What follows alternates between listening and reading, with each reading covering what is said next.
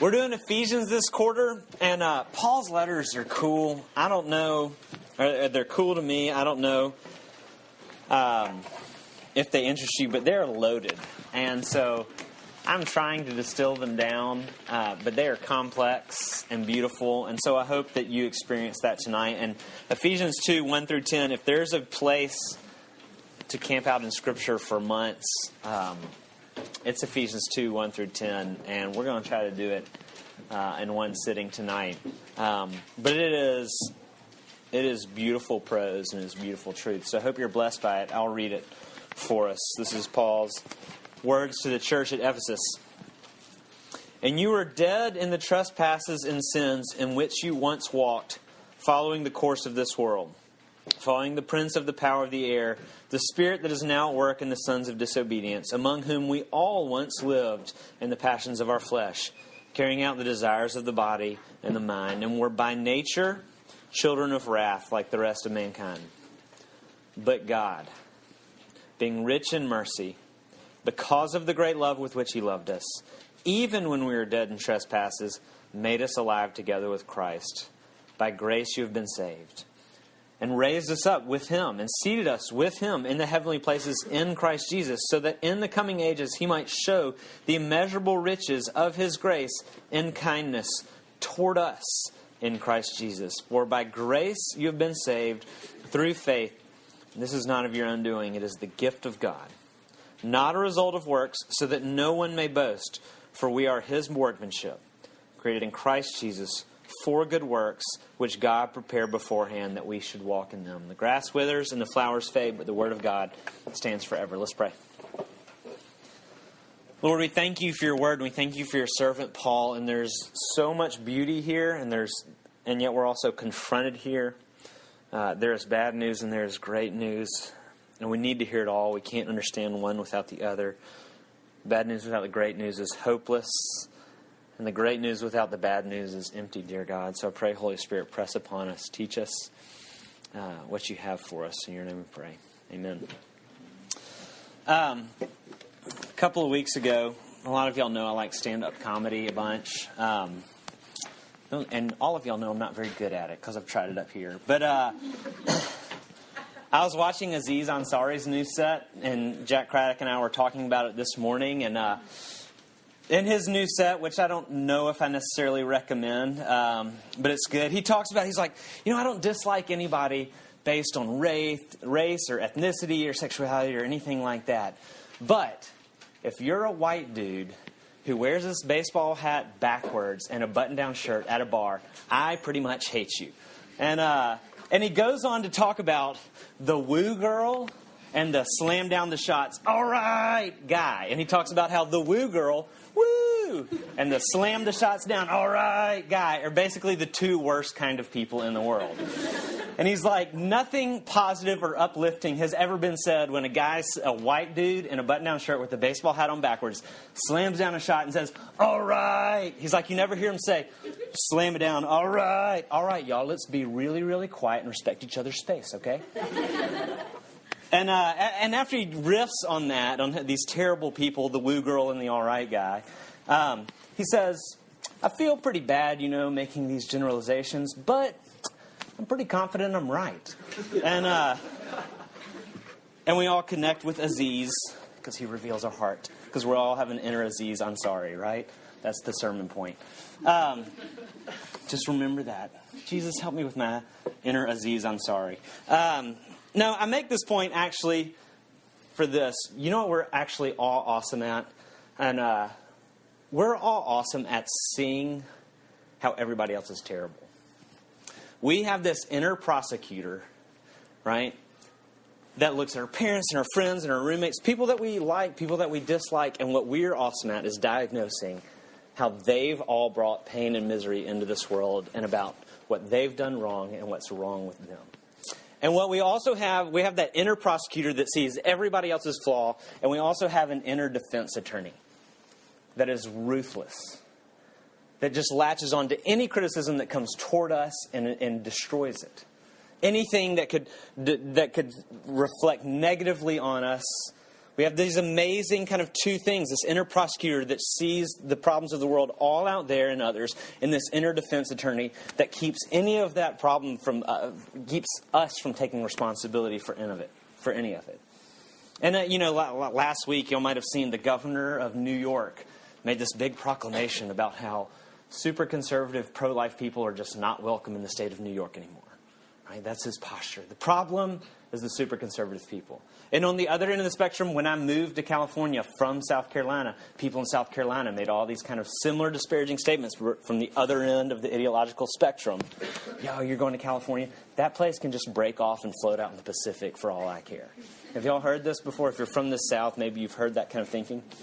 But you see, the liberal people think it's the conservative people's fault, and the conservative people think it's the liberals people's fault. What we're great at is thinking that everything that's wrong is other people's fault. And according to the Bible, you can't really be useful, and you can't really be restored, and you can't really be healed, and you can't really be changed. And in fact, you can't really even be human until you see that the greatest evil in your life resides in here. There's a story about G.K. Chesterton. He's a British writer from the mid-20th century. He was interviewed by a journalist, and the journalist meets with him, and he starts the interview by saying, Mr. Chesterton, what is wrong with the world today? And he expected him to go into systemic flaws politically and economically and moral flaws in people and in different worldviews. And the way Chesterton responds is, you know what's wrong with the world today? I am. And I want to contend, this is what I think Paul is teaching us through the letter of Ephesians, especially through this passage. Your best chance at joy, and joy is the best thing, and that's what you should aim for. Your best chance at joy and your best chance at actually usefulness in this world as a human lies not in getting everything you want and getting stupid people to not do stupid things. But that's fundamentally how we think we get joy and how we become useful, is by getting everything we want and getting stupid people to stop doing stupid things. Our best chance at joy comes when we actually rightly assess ourselves, how we're broken, what God has done and He is doing. And if we don't understand the disease that resides in here, we will not recognize the cure and we will not seek it. And this is what Tim Keller said when he says, when we talk about sin, it is not you're trying to tell people, you don't know the truth and I have the truth. Actually, when we're talking about sin, what we're doing is saying, without sin, you can't understand yourself. The conversation about sin is not a finger-pointing conversation. The conversation about sin is there's so much confusion in our lives, and if you don't have the doctrine of sin as a part of the conversation and understanding yourself, you will never understand yourself. Throwing out the doctrine of sin, right, these first 3 verses, is actually giving you an incredible tool for finally understanding yourself instead of trying to understand yourself by blaming everybody else. I'm not saying there's not evil out there. There is. We're victims as well. But often we only think of ourselves as victims. The problem of the world is out there. And Paul is turning us to look in on ourselves and see the problem in here. So we're going to look at 3 things about sin, and then we're going to see how God responds. Sin is a term that we're afraid of, we don't like. It sounds terrifying. It's not politically correct to talk about. But Paul is teaching us about it right here, and it's necessary. And I want us to see 3 things. When he kind of expounds on it in 3 verses, this is what I think he means when he says dead in sin. Sin dehumanizes us, it enslaves us, and we're culpable for it. It's dehumanizing, it's enslaving, and there's culpability. I'm going to explain what that means. Paul, when he starts, says, and you are dead in trespasses and sins. This is the Ephesians before they met Jesus. This is all of us apart from Christ. Dead in trespasses and sins in which we once walked. Paul's not speaking about physical death here. The Bible doesn't view human life as merely physical processes. To be alive is more than having brain waves and major organs functioning properly, having a beating heart. Being alive is way more than that.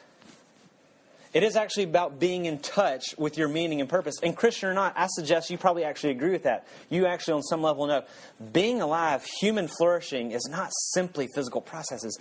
I know what being alive is, and I'm actually at Stanford to try to figure out to be alive. I want to get in touch with my meaning and my purpose so that I can flourish, so that all of your faculties, this is the biblical view of what life is, all of your faculties, your heart, your emotions, your psychology, your body, your mind, all of your relationships, your relationship with God and your relationship with people and your relationship with the physical world, they're all running at full bore.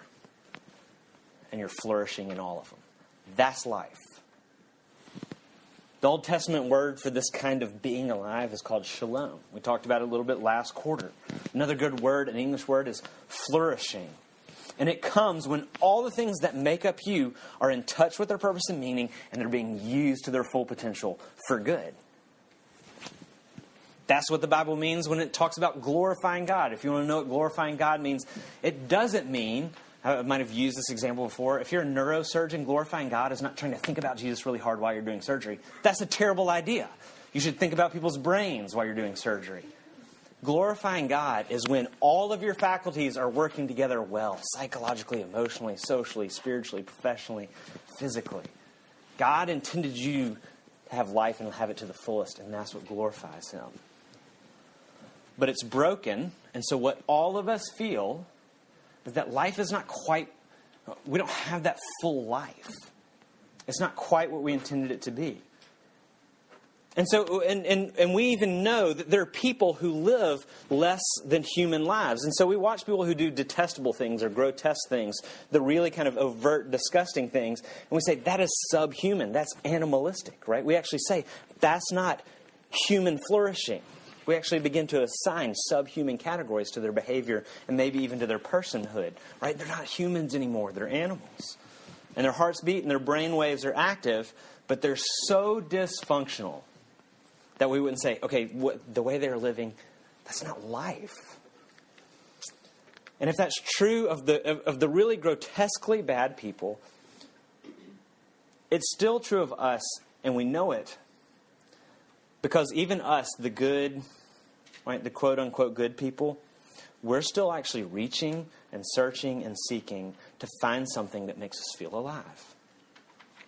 And we have, maybe you even have those moments, right? There are those seasons, sometimes they're long, most often they're really short. We're like, things are right. And your relationships are healthy. There's truth in them, and there's health, and there's love in them. Work is going well. You're accomplishing things. You're discovering things. There's healing. You're physically healthy. And you're like, whoa, this is it. But those seasons are so brief, aren't they? But for that moment, you're like, this is life. And what Paul is saying is actually we're dead in our transgressions. And most likely, in one way, to think about those moments where all of a sudden you come in touch with like, oh, this is life. That's just like we're being hit with the defibrillator, but it's never taking. And for a moment, we're awake. But it never takes. Because it always goes away, doesn't it? We find ourselves within a day or two at war in our relationships, at war with our body, and at war with our work. Life is gone again. Well, that's what Paul's saying when he's saying you're dead. Flourishing shalom life, it comes when all things are connected. Work, emotions, mind, relationship in the right manner. And death comes when we cut ourselves off from the life-giving head. This is Paul's big argument all throughout the first half of Ephesians, that what has broken, God made this world to flourish, and what broke it is when we cut ourselves off from the thing that gives life and structure to the world. That thing is God Himself. That's why Paul's language up to this point, if you remember 2 weeks ago, chapter 1, verse 9 and 10, Paul says, God's plan, His purpose all along for the fullness of time has been to unite, and actually the Greek is there is reunite, has a prefix, to reunite all things back into Jesus so that there can be flourishing, so that there can be life.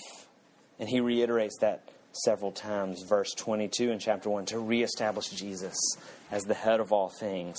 Death is what breaks out into the system of creation when we cut ourselves off from God, from the life-giving head, and God's business is restoring that relationship in order to restore life, which is not just physical processes, but human flourishing. Without Him, we're dead. We're living less than life. And that's why I say we're functionally dehumanized. We're alive, but we're not fully human. sin dehumanizes us. Secondly, it's slavery. When he says, "You are dead in trespasses and sins in which you once walked." The term walk means how we're oriented in life. We are oriented away from God, and he also says it this way: we lived in the passions of the flesh, carrying out the desires of our body and mind. Paul is saying this: the term flesh means our sinful nature, an orientation or a worldview or a way of looking at the world that doesn't include God, a way of interpreting everything, all of life, moving, analyzing, and deciding things with no reference to God. And the term world, when it talks about walking in the ways of the world, it means the same thing. What's cool is, some of y'all know Andrew Gay. Andrew Gay's dad is like the leading global authority on the biblical understanding of the word worldliness. And this is what he said: it's an interpretation of reality that essentially excludes the reality of God from the business of life. It's imagining the world in a way that we ignore the real reality of God's gracious presence within it. Now, how does that lead us to slavery? Right? To live life oriented in a way, to go through our daily life and our decisions as if God is not present, as if he doesn't exist. Paul says we're oriented in a worldly way in our sin. And what that means is we are then guided by the passions of our flesh. That's what he says. We have a master. And it's the desires of our flesh, and we're actually powerless against them. Because we all know, if you're here, if you're a Christian or if you're not sure where you are, everybody basically knows what good living looks like, what the right and ethical life looks like. There's a consensus on most of the issues, on the ethical issues, right? Work hard, respect everybody, tell the truth, be generous, use edifying words, don't take what isn't yours, don't oppress, don't murder, don't hate. Everybody agrees with these kind of ethical things. 90% or more of ethics are almost universal. Nobody disagrees with them. We all know how we should live, for the most part. The question is this: if we all know how to live, why do we still do bad things? It's because sin is slavery. Simply knowing the right thing to do doesn't give us the capacity to do it. And we know it because all of us have walked into a situation where we're like, I am not going to do that thing that I know is not right. And we've set ourselves against it, and we said, this time I'm not going to do that thing that I know is wrong, and we've all done it. You know why? Because we're enslaved to our passions. We found that we are powerless. Even knowing what is right, even trying to like what is right, and believing what is right. I walked into that situation again, and my master, slave, right, my flesh, I did it again. I'm actually enslaved to my passions. See, we actually think that the throwing off the restraints of God is going to let us live free and full lives, but nothing in nature says that is true. We have that conversation. You've had that conversation. You've thought it. I've thought it. I'm sure you have it on campus. Oh, if we throw off the restraints, if we kind of live a life with no rules, Christianity restricts. If we get rid of those restraints of kind of Christianity, then we'll have free and full lives. Nothing else in life or nature suggests that that's true. Nothing supports that idea that we need a world with no moral boundaries. And that's where we're going to be free to explore and write our own story. And then we're going to be alive. What sin does is it masks itself as freedom. Oh, this is freedom to let go of all these things. But it's actually slavery. It masks itself as freedom, but it's actually slavery. Freedom and full life don't come from the absence of boundaries. Freedom and full life don't come from the absence of boundaries, but actually from the establishment of the correct boundaries. Freedom and full life come from the establishment of the correct boundaries. This illustration is almost too simple, but follow me here for a second. A fish, in order to flourish, has to live within certain confined conditions. And to say you don't have to live in those confined conditions, you can live outside of those boundaries. Don't be confined to that. Break all the rules. What happens to a fish when he gets outside of those confined conditions? He dies. We are not free when we have no boundaries. This is the main principle of all parenting. This is the main principle of all civil life and political science. That you are not free with no boundaries. That's the most idiotic idea we've ever had. is that we are free when we finally have no boundaries. The absence of boundaries is not freedom, it's actually death. And death is the ultimate slavery. Freedom comes actually when we find the right boundaries to live within. And without God establishing himself and his boundaries in our lives, we're carried about by our passions and totally enslaved to them. And it's not just the more grotesque sins that we find ourselves powerless against, but even the more tasteful sins. Pride, materialism, elitism, greed, perfectionism. We're so enslaved to those, we probably don't even consider them sins. We maybe even consider them virtues. We don't even attempt to put up a fight against those because we're enslaved to them. We're carried along by whatever script is put in front of us. We are not free apart from God. We're actually enslaved to our impulses. And not a single one of you, none of you, no matter what you think of yourself or how much you think about freedom and you think that's insane, I believe that we should have no boundaries and people should explore reality for themselves without any rules, none of you will parent that way. And I hope if you think you're going to parent that way, you don't have kids because that's a terrible, terrible idea. But you actually won't parent that way. You'll know, for my children to have life and to have fullness, I need to give them boundaries. Because their impulses are not a trustworthy guide. And so actually, what's interesting in parenting is you are the one who battles their slave master. You're the one who conquers their slavery to their passions and their impulses. The parent is. Y'all will be great parents. Pretty sure. Sin, it dehumanizes us and it enslaves us.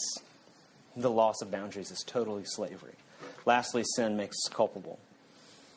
If sin is the breaking of God's design, if it's cutting ourselves off from him and embarking on life in the manner that we choose, separated from the life giver, and if that breach of relationship is actually the cause of pain of suffering, if that breach of relationship is the cause of death and the cause of slavery, and it is the breaking of beauty, creation was made simply to be beautiful so that God enjoyed it, that was his purpose, then we're culpable. And that's what Paul means when he says children of wrath. We're by nature children of wrath, people for whom God's wrath is coming because we broke his beauty. And it's hard to stomach. That's hard to process, and that's hard to talk through, and it's not comfortable.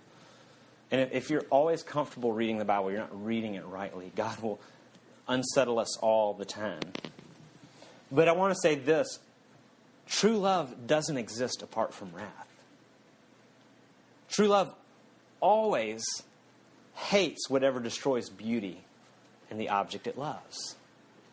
Wrath is absolutely a part of love. And the reality is, although we grow nervous when we talk about being children of wrath, we actually daily, everybody today participated in the exact thing that we object to in God. And you were right for doing it. We actually all did exactly to the world around us what we're upset with God doing for us. Because this is what happened today. I'm guessing for most of us. Some of y'all coded. Most of y'all did, not coded in the hospital, but coded in, I didn't know why y'all laughed at that. Y'all did, all of y'all did ridiculous amounts of P sets. Some of you wrote papers. Y'all did work today. And in the process of doing your work, and your code, and your problem set, and your paper, you produced something that made your paper, or your program, or your problem set ugly. It made it discordant and dysfunctional. And you're like, oh, this is ugly. And ugly, guess what that gets? That gets like a C, right? And so what did you do when there was something that was a part of your creation that made your creation ugly? You did not hesitate to delete it because you wanted to craft something beautiful. That's what the wrath of God is. I made something beautiful, and I will not hesitate to delete what destroys it. The wrath of God is actually probably the principle of God's personality everybody agrees with and participates the most in personally. We all do that all the time. As well you should. It's the characteristic of God that we have most in common with him, but I understand it's troubling. But he loves beauty. And that's why we're children of wrath, because we brought so much discord and so much ugliness in his creation. Sin, this thing in us, we're dead in it, we're enslaved to it, and we're culpable for it. And then in verse 4, these are the jarring words. I have a lot of Bible tattoos I want. I'm not brave enough to get a tattoo. But this would be top 2, if not number 1. Ephesians 2, verse 4, the first 2 words, but God. I think that'd be a cool tattoo. The trajectory of humanity and of our lives and of creation is verses 1 through 3. And we lack the capacity individually and corporately to change that trajectory. And our only hope is but God. And what it's not, and what it doesn't say is, but I and God. I prayed. I turned it around. I've got the right sexual orientation. I'm generally conservative. I'm generally liberal. I'm not like those other people. But I try to read my Bible and God. It's not, but I did something and God came alongside. It's this. It's me, my life, my efforts, my religious observance, my goodness. All needed a but God. Pay attention to your self-reflection in your relationship with God. If you're a Christian, who is often the primary actor in your stories? How often are your stories, but I, when I, or I finally? That's not Christianity. That's actually Christian-looking humanism. And the doctrine of sin that Paul just handed us tells us that any story that starts with but I is equally marred by sin, by death, by slavery. It's just pious-looking death. There's no Christianity whose beginning or ongoing chorus is, but I. The hope of the gospel is, but God. And if you're a Christian, in your private reflection and in your conversation, see what happens if you actively stop thinking and speaking as if you're the primary actor in your spiritual life. In your salvation, in your healing, in your transformation. And start thinking and start speaking. Just try this exercise to add these words, but God. That's the story of Christianity. That's the good news.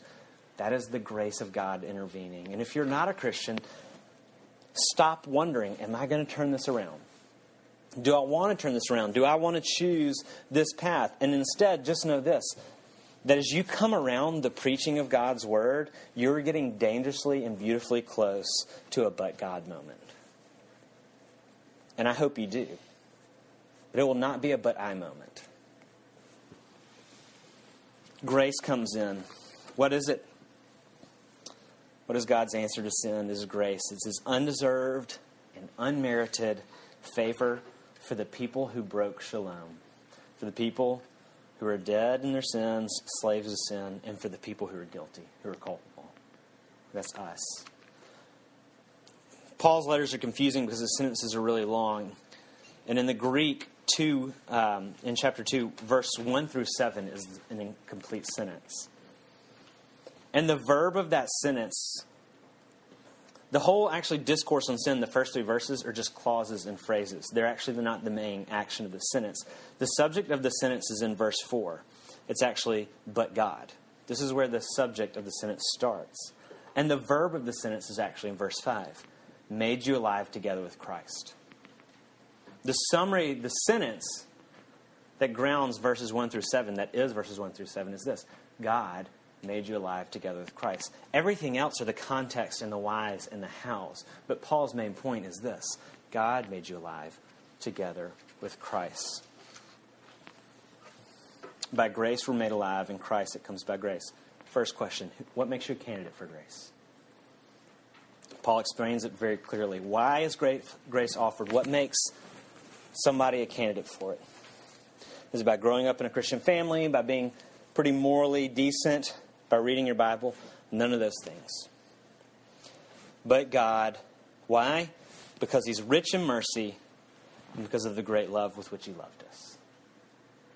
Because He's rich in mercy and because of the love with which He loved us. This is important. The basis of God's love is not anything in you that got His attention. It's simply His character. What makes you a candidate for grace is His character. Some of y'all have heard this before. Elizabeth and I have our little kind of marriage catechism that we speak to each other all the time. And it's fun and it's cute, but we're very intentional about the way we've worded it. You know, when we're saying things to each other, Elizabeth will say, she'll drop the L word, right? We do that in marriage. I love you. And I'll say, why do you love me? And what we normally think, maybe what you think, is when you say, why do you love me? And a lot of times what we're doing is we're fishing for a compliment. Oh, you love me because I'm a wonderful person, right? Because whatever it is. And Elizabeth always says, and I say it back to her, she says, I love you because I promised to. So she doesn't say, I love you because you're a great father and you're a great husband, because you do CrossFit and that's so cool. She's really impressed by that. She doesn't list the great things about me, because you know what? The great things about me are great sometimes and they're terrible at others. And if her love for me was conditioned on how I performed as a husband and a father and a leader and a worker, then guess what? Her love would fluctuate with my character. But her love for me is not based on my performance. Her love for me is based on her promise. What kind of relationship do you want to be in? Do you want to be in a relationship? Is there security in a relationship where someone says, I'll love you as long as you perform? P.S. You can do that in a dating relationship. You can't in marriage, but that's biblical. We'll talk about that later if you're thinking about getting married. In dating, you'd be like, I don't have to love you anymore. That way at least. But that sounds terrible. Don't worry about it. I'm right on this. Elizabeth's love for me is based on her character. That is freedom. That is love. That is safety for me. God's love for you is based on His character. That is freedom. And that is love. And that is safety for you. What makes you a candidate is just needing His love. So what does He do with His love? What does He do with His rich mercy and His grace and His overflowing love? He says this, by grace you've been saved. And what does He mean? He spells it out. You're made alive together with Christ, raised up with Christ, and seated with Christ. What does His grace do? Make you alive together with Christ, raise you up with Christ, and seated you with Christ. What is Paul talking about? What does that mean, right? That sounds odd. He's talking about the things that are Jesus's. You should hear some echoes or some shadows in that language. Made alive, raised, seated. Resurrection, ascension, Jesus sitting at the right hand of God. These are the things that Jesus does. Resurrection, ascension, seated at the right hand of God. Paul is explaining the doctrine of union with Christ. That's the heart of Christianity. For us to have life, to be free, and to be rendered innocent, we have to be in Christ. What does union with Christ mean? It means this. What is His is yours. His resurrection, His ascension, His session. And what is ours is also His. So His death is our death. He received the wrath of God so that we wouldn't. His life is our life. He who knew no sin became sin so that we might become the righteousness of God.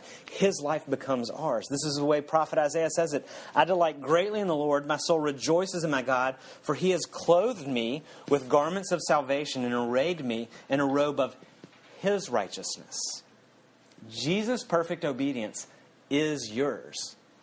So that when God, if you are in Jesus, when God looks at you, He sees perfection. That's all God sees. You see different things, I see different things. That's not the way God looks at you. If you are in Christ, what is Jesus's? His perfection, His perfect obedience, His righteousness, His perfect love is all credited to you. And that's how God sees you. That's what it means to be united with Christ. He dies your death, and He gives you His life. What is Jesus's is yours. What does God do with grace? He gives you Jesus. He unites Him to you. Now, what is that? Union with Christ is still mystical, and it's hard to understand, but maybe this illustration will help you. In seminary, I had the best job I'll ever have. I was a personal shopper for a really wealthy family in Ladue, which is right outside of St. Louis. And personal shopping, it's cool. You don't need a college degree to do it. If they had offered me insurance, I might still be personal shopping in St. Louis and not being here today. But with kids coming more quickly than we could handle, we need to get some health insurance. But this family was very wealthy. They lived their next door neighbor were the Bushes, the B-U-S-C-H Bushes, the Anheuser-Busch Bushes. That's the kind of wealth they are. Those are the kind of circles they ran in. And they would send me out to run these exotic errands, carrying like thousands and thousands of dollars and driving these exotic cars. And I didn't have any business being any of the places that they sent me. And so I would go into Neiman Marcus at least once a week. And the way I looked, I look better now than I did then. Look at the grad students. I look like a grad student. Hopefully I'm improved a little bit. I don't know. But I was a grad student, and I had like unironed khakis. I just threw y'all under the bus. Right? Unironed khakis, which if you're in California, maybe you've never seen khakis before, but in the South, so that's still a thing. But unironed khakis, golf shirt, just ratty and unkempt. And I would walk into Neiman Marcus. And when I walked into Neiman Marcus every single time, the manager would see me and he would come up and he'd walk with me and he'd offer me drinks and he'd walk with me through the store and always make sure I was happy. And the reason why is because the McAlpins spend a ton of money at Neiman Marcus. Now, why would somebody who's a ratty grad student get the most luxurious attention at Neiman Marcus? It's because of this. Mr. McAlpin said, "My money is at Britton's disposal." So when Britton walked in, you know who the manager at Neiman Marcus saw? He saw Charles McAlpin. And I got the treatment Charles McAlpin is supposed to get at Neiman Marcus. That's what union with Christ is.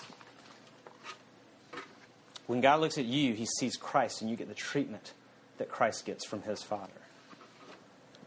He doesn't see underdressed poor grad student. He doesn't see sinner. He doesn't see addict. He doesn't see death. He doesn't see slave. He doesn't see shame. And he doesn't see guilt. If you're in Christ, he looks at you and he sees Christ. A couple of points of application to close. How do you get this? That's a big point.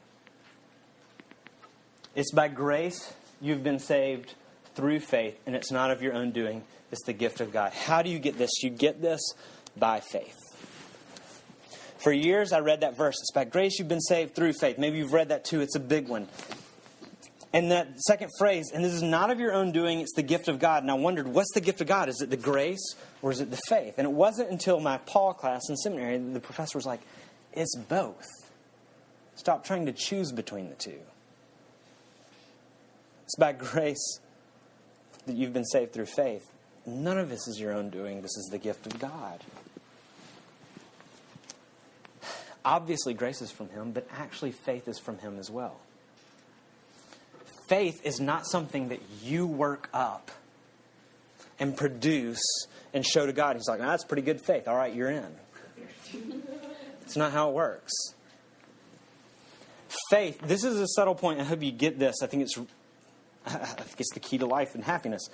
Faith is created in the subject, right? I'm trying to have faith. How is faith created in me? It's created by the object we trust in. The way that faith is actually birthed in our hearts, the ability to trust in God, is not by us turning inwards and working up some sense of resolve.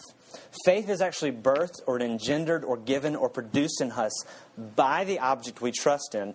This is almost so simple it's hard to understand. I'll try 3 examples to kind of maybe... Today you sat down in a lot of chairs. You trusted those chairs to hold you up. You actually had faith. Why? Was it because you had internal resolve that they would hold you up? No. You trusted the chairs because you looked at them and it was reasonable. And it was actually the chair that gave you confidence it would hold you up. You looked at it, you saw other people sitting, and you said, that'll hold me up. Your confidence that the chair would hold you up was not something internal work you worked up. It had everything to do with staring at the chair and seeing others sit in it. Right? A climbing rope. Do you trust any rope? No. You wouldn't trust a cheap piece of twine. Why? Because you would look at it and say, okay, that can't hold me. And it would be a terrible idea to think, okay, even though I don't think that can hold me, I'm going to work up a bunch of internal resolve and then hang on it. Right? You get faith in the climbing rope by looking at it. I trust Elizabeth to be faithful in her marriage. Right? It doesn't, you don't trust somebody to be faithful. My faith in her is not like, I'm just going to have a ton of resolve and then she's going to be faithful. No, I know her character. And because of her character, trust started happening in my heart. The trust in my heart came from her. Not from me staring inside and trying to have a bunch of resolve to trust her. And in fact, I would say that's a kind of a dumb way to go through life. Faith has reasons. It's reasonable. Faith is actually not blind. And blind faith, I would say, is foolish. Faith comes from looking at God, examining Him, and asking questions. It's not turning inside to try to trust really, really, really hard. What this means is to get faith, you just need to read the Bible. Not to make God happy, not so you can feel better as a Christian. Those are foolish reasons to read the Bible. Read it to get faith so you can see who God is and say, I can trust that. There are great reasons to trust Him. And He will work faith in you. Read the Bible and see He's trustworthy. He's good. He can heal somebody even like me. He can forgive somebody even like me. Is there room for me?